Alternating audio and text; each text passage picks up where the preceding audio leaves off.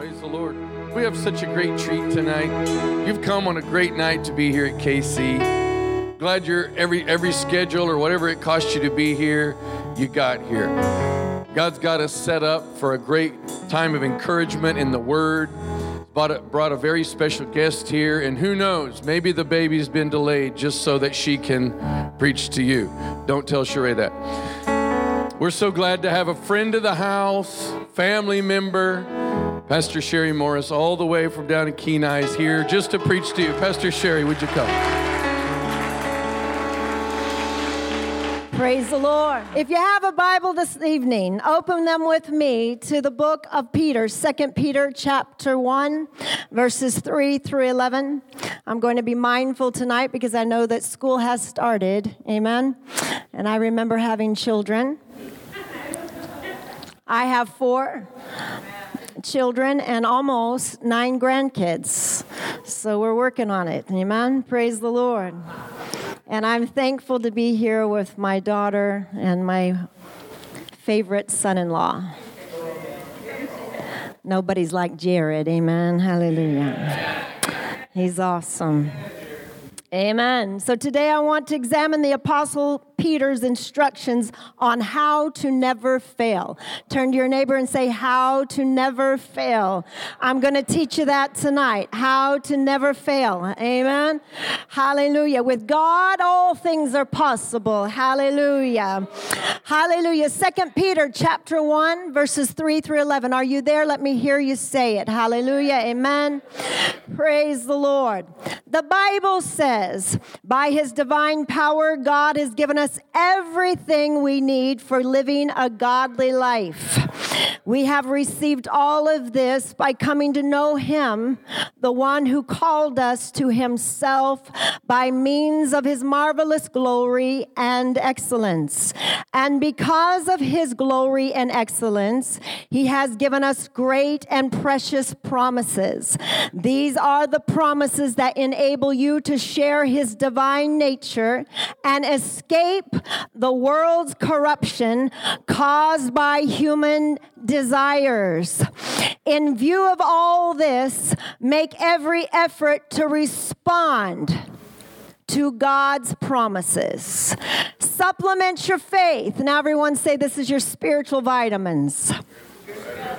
Supplement your faith with a generous provision of moral excellence, and moral excellence with knowledge, and knowledge with self-control, and self-control with patient endurance, and patient endurance with godliness, and godliness with brotherly affection, and brotherly affection with love for everyone. You got to love me.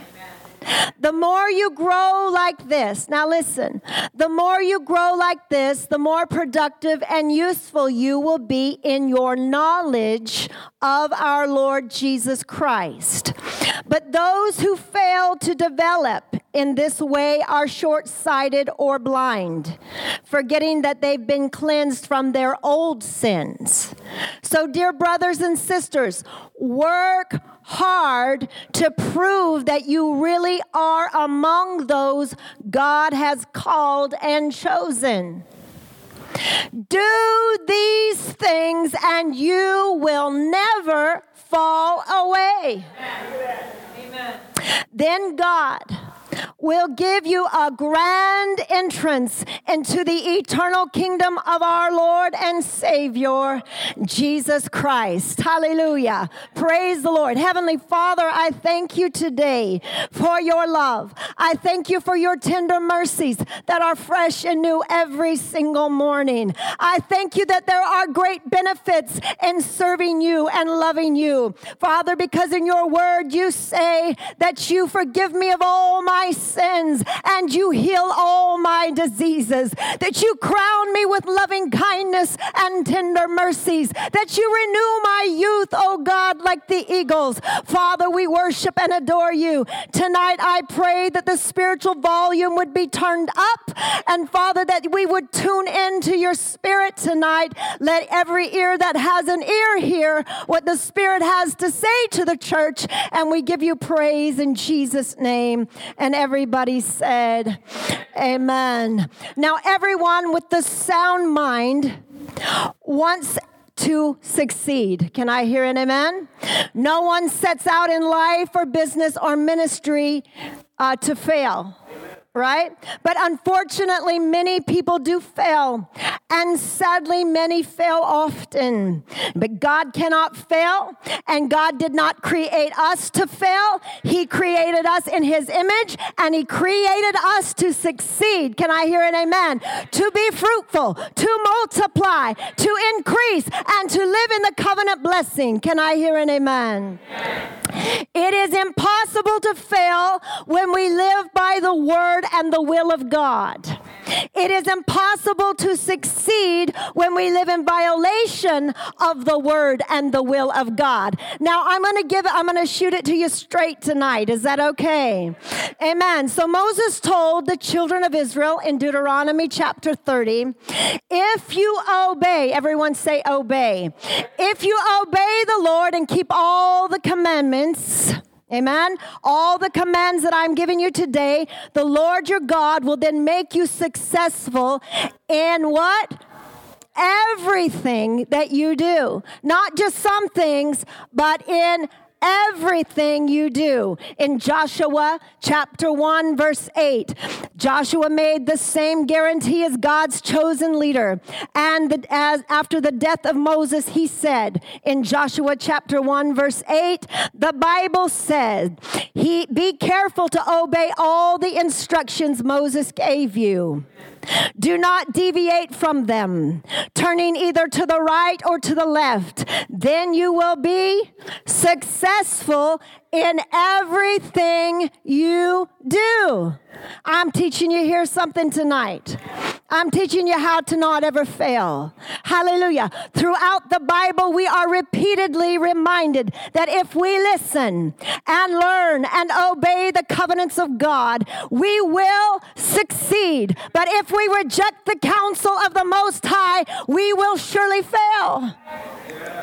That is why this text is so vitally important if you want to succeed and never fail. Amen? The Apostle Peter said, if you do these things, you will never fail. Hallelujah. Now I want you to think of that for one moment. Never fail. Turn to your neighbor and say, never fail. Never fail. What are these things that keep us successful and secure and living in the favor of God all the days of our lives? As we examine these things that the Bible declares, it will keep us from failure, and we must remember that these virtues are not multiple choice. They are ingredients like in a recipe. If the recipe is ignored or the ingredients are forgotten, you may end up with something that is not edible. With that in mind, let's examine these things. Everyone say these things that guarantee you will never fail. Are you with me tonight? Amen. Number one, if you're taking notes, number one is moral excellence. Verse 5 of our text, the Bible says, supplement your faith with a generous provision of excellence, moral excellence. This word speaks of uprightness and holiness. This word literally means excellent living. Say excellent living. God is a God of excellence, and he rewards excellent living. Can I hear an amen? Mediocre living produces mediocre ministry.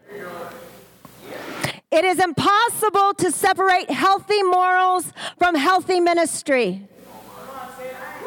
Moral excellence refers to every aspect of our lives.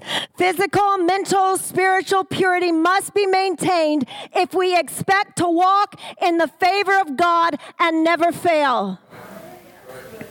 Peter is telling us that if we live by the commands of God and live morally pure lives, then he will guarantee a life free from failure. And let's turn to Psalm chapter 84, verse 11. Psalms chapter 84, verse 11. Hallelujah. Hallelujah. The Bible says, are you there?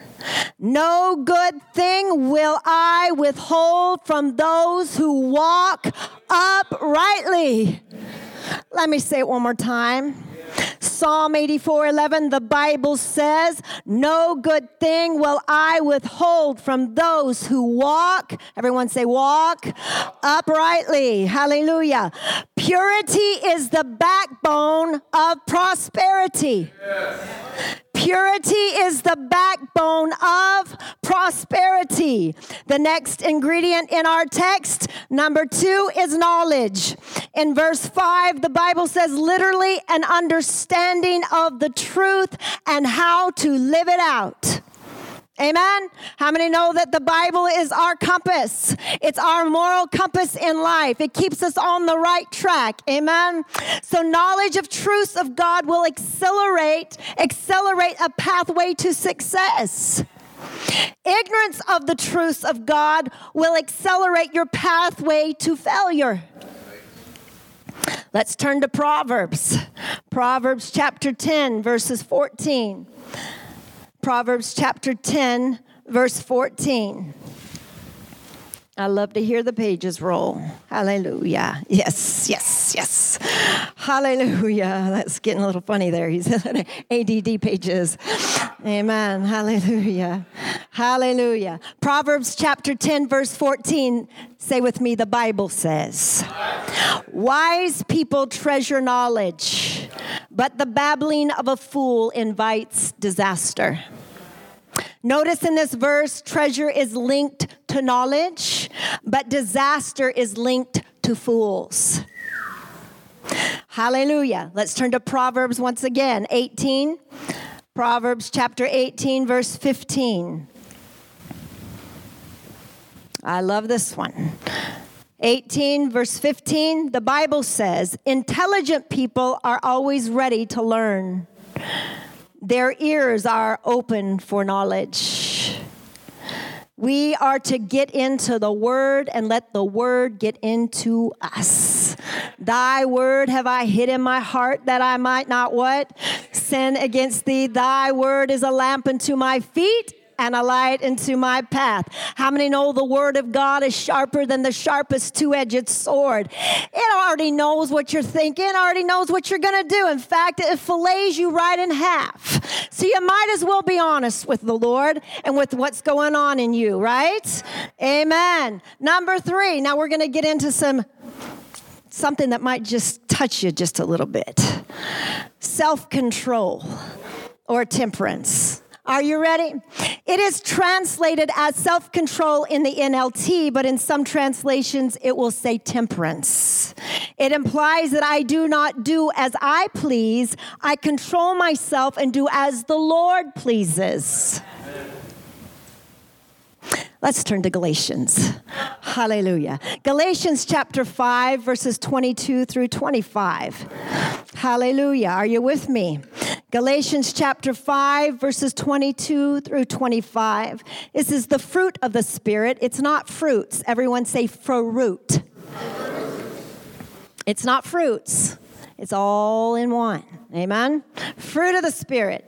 Hallelujah. The Bible says, but the Holy Spirit produces this kind of fruit in our lives. Love, joy, peace, patience, kindness, goodness, faithfulness, gentleness, and self-control. There is no law against these things. Those who belong to Christ Jesus have what? Nailed the passions and desires of their sinful nature to his cross and crucified them there. Since we are living by the what? The Spirit, let us follow the Spirit's leading in every part of our life. Not just some, but every part of our lives. Hallelujah. This has application in every area of our lives. Often we lack these things because we lack self-control. There are several areas where we need to practice self-control and temperance. Our tongues. Some people lack the success and blessings because they cannot control their temper. Our temper. Wait a minute. Our tongues, because they assassinated success with loose, bitter tongues. They've assassinated their own success because they're bitter. Our tempers, some people lack the success and blessings because they cannot control their temper. Our temptations. Everyone is tempted. 1 Corinthians 10:13. 1 Corinthians 10:13, the Bible says, say with me, the Bible says, the temptations in your life are no different from what others experience. And God is faithful. He will not allow the temptation to be more than you can stand. When you are tempted, he will show you a way out so that you can endure. People do not fall into sin. They fail to crucify their flesh and walk in self-control. That's the problem. Amen? Hallelujah. Many people are experiencing failure simply because they have no self-control. Number 4, patient endurance. Say it with me, patient endurance. The patient person refused to be distracted from his devotion to God, even by the greatest of trials. Many ministers and believers fail just because they allow the slightest wind to blow them off course. The patient person is one who has endurance. Say endurance with me.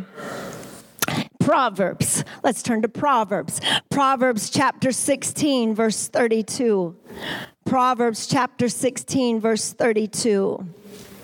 Hallelujah. The Bible says, better to be patient than powerful. Better to have what? Self-control than conquer a city. We need to be like a vine clinging to the tree during a severe storm. When the wind is in his back, he is merely pressed more tightly against the tree. When the wind is in his face, he is sheltered from the storm. Hallelujah. When the wind is in his face, he's sheltered from the storm by the bulk of the tree. Whatever circumstance he finds himself in, he always has the tree. Hallelujah. What I'm saying is this: if you want to have the blessings of God, then you must have endurance and stop allowing every little thing to knock you down. Hallelujah. Verse 5 in our text is godliness. The word literally means walking in view of his greatness. Woo, hallelujah. Sometimes it seems that modern ministry is more focused on personal greatness than the greatness of a mighty and holy God whom we serve. Hallelujah.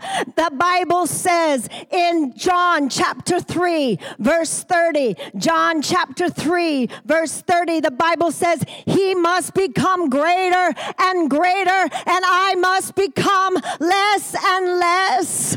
Hallelujah. I saw this well-known minister on social media telling his audience he was believing the Lord for a certain number of followers before midnight.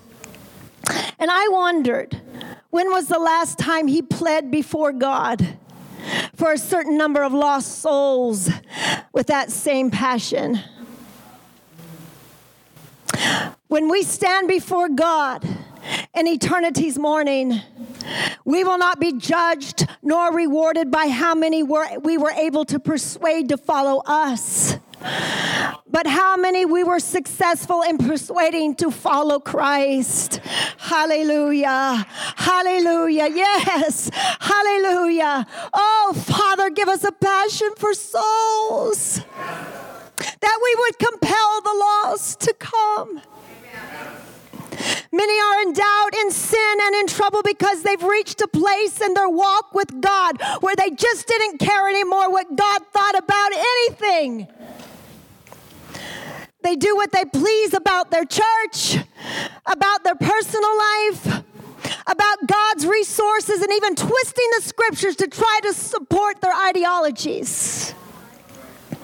When we walk in godliness, we realize that it doesn't matter what others think as long as God is pleased. Can I hear an amen? Number 6, brotherly kindness. Hallelujah. Brotherly kindness. Literally just plain old brotherly love.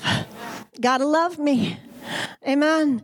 If Christians would practice this second and great commandment in Matthew chapter 22, verse 39, they would experience the great blessings of God. Amen. And it's no wonder some people doubt their salvation and are in trouble with their walk with the Lord. After all they do is bicker and fight with others. This is not the Lord's way, is it? Let's turn to 1 John. 1 John chapter 4, verses 20 and 21. 1 John chapter 4, verses 20 through 21. The Bible says, if a man say, I love God, and hateth his brother, he is a liar. For he that loveth not his brother whom he hath seen, how can he love God whom he hath not seen? And this commandment have we from him, that he who loveth God love his brother also. So number 7 is love. My last point. This is referring to that self-sacrificing, never-ending, all-encompassing love that Jesus exhibited when he came to earth to die for our sin. Because my Bible says in John 3:16, for God so loved the world that he gave his only begotten Son, that whosoever believeth in him should not perish but have everlasting life. Amen. I want to close by focusing on a specific aspect of God's love. God so loved the lost that he sent his only Son to die on the cross to break the curse of sin and offer salvation and eternal life. Amen. Jesus said in Luke chapter 19, verse 10, I came to seek and to save the lost. Hallelujah. Many ministries fail because they've forgotten the Great Commission. They've forgotten the soon coming of Jesus, and they've forgotten the reality of eternity. The church that is not winning souls is lost itself. The famous spiritual author of A.W. Tozer said, there are only 2 types of Christians: soul winners and the backslidden. May God remind us this evening as we fellowship and focus that there is no greater cause than winning the lost. Now we know what these things are, and they guarantee our success and keep us from failure, from failing. The final question is this: are all of them present in your life? Supplement your faith with a generous provision of moral excellence, and moral excellence with knowledge, and knowledge with self-control, and self-control with patient endurance, and patient endurance with godliness, and godliness with brotherly affection, and brotherly affection with love for everyone. So, dear brothers and sisters, work hard to prove that you really are among those God has called and chosen. Do these things, and you will never fall away. Then God will give you a grand entrance into the eternal kingdom of our Lord and Savior, Jesus Christ. Therefore, I'm going to seek the Lord for all these things.